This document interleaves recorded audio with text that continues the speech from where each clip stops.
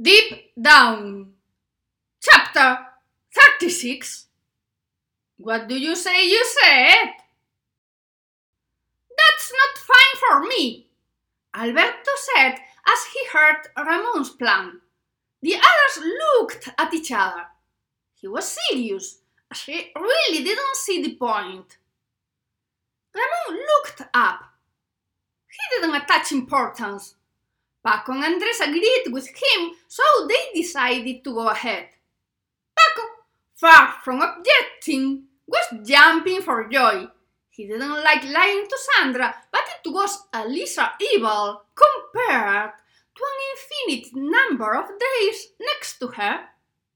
It wouldn't be difficult for Andres to keep Alicia busy. He believed he had lost his charm, that there wasn't chemistry between them. But he would find a way. If he had to exploit the cheating husband thing, he would. But Alicia was going to fall again, or he stopped being who he was. Alberto got up and left. He went for a walk. With friends like that, who wanted enemies? Yes, well, Paco with Sandra, Andres with Alicia, and Ramon was going to the hotel to leave a room at Andres' place. So he had to play gooseberry with the randy detective and the merry divorced, and with the lovely Teddy Bears couple. Well, no, he was not willing to do it.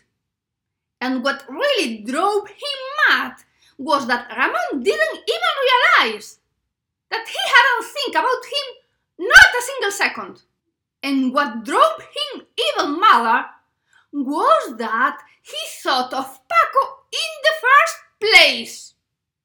What's the matter with you? Ramon asked behind him. What's the matter with me? Alberto repeated, sulked. Ramon looked at him with the face he looked at his girlfriends when they got a bit hysterical. Don't you look at me like that! You plenty know what I'm talking about! Alberto said, indignant. Ramon wide opened his eyes. Had to focus for a while because he really had the feeling the lover of the night before was making a scene. You don't know it. Seriously. Don't wait for me to tell it to you. Think about it.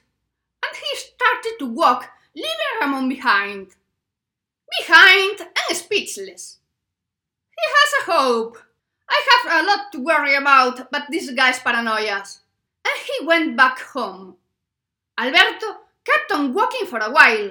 Of course, he didn't pay attention to the way and got lost. It was crystal clear he was going to get lost. Luckily, he had the phone to call for help because it didn't occur to him to learn the name of the street where Andres lived either. While he was waiting for Ramon to arrive, and it might be he was ashamed of the situation, he thought about the plan from another point of view. He saw it as a plan, like always, like the ones they used to lunch. He forgot about Paco. At last, he had played the most important role. He got to infiltrate with success in our group without aroused suspicions. Alberto wasn't surprised because Paco was so naive nobody could think he acted in bad faith. He smiled. At the end, he smiled. He thought about it from the money point of view and saw it clear. He didn't get a woman, but he neither had work to do, just money to receive.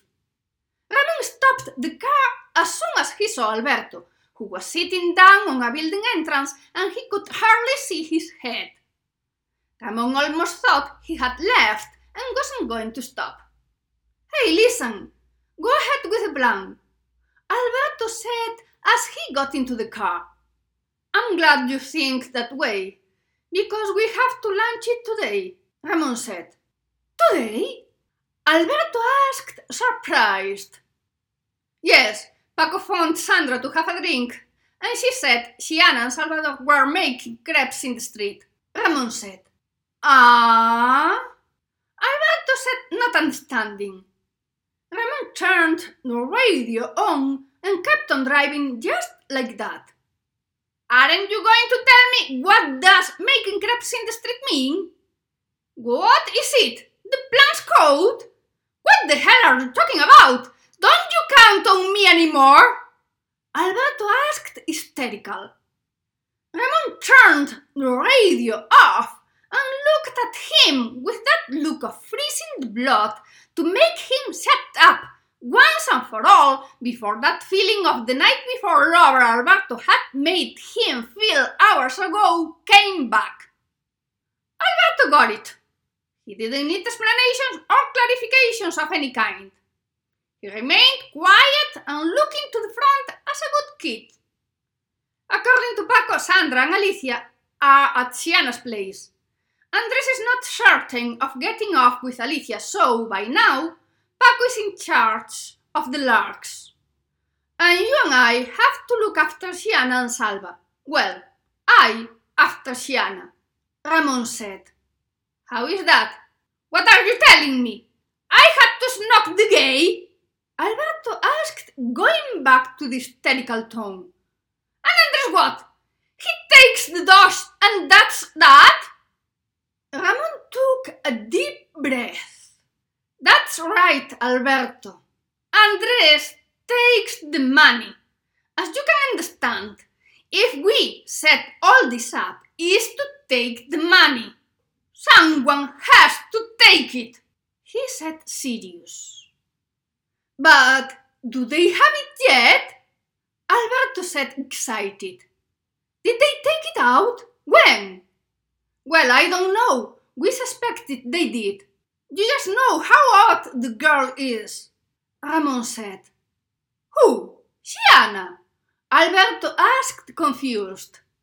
What's the matter with you? Is not the oxygen at A Coruña enough for you or what? Ramon said, angry. Sandra, the one Paco talked to, the one that told him the other two were making crepes in the street. The crepes in the street again! But what kind of metaphor is this? Alberto said. Ramon took another deep breath. What the hell metaphor are you talking about? They set a stall up in the street because they couldn't take up the tables they took out from the basement and they didn't want to leave them alone in the street. That was what Sandra told Paco, literally. Do you get it? Ramon shouted. And what for does Sienna want 2 tables if she doesn't have a room at her place? Alberto said. Ramon looked at him, stopped the car and double parked, switched the engine off, took a deep breath, and he said very gently, You are going to come with us and do all we tell you to do. And that's all. Alberto looked at him, not understanding, but very conscious. Sure, I'm going to snog the so-called Salva. The minimum chance I've got, I'm skiving. And this man can make a threesome if he wants to.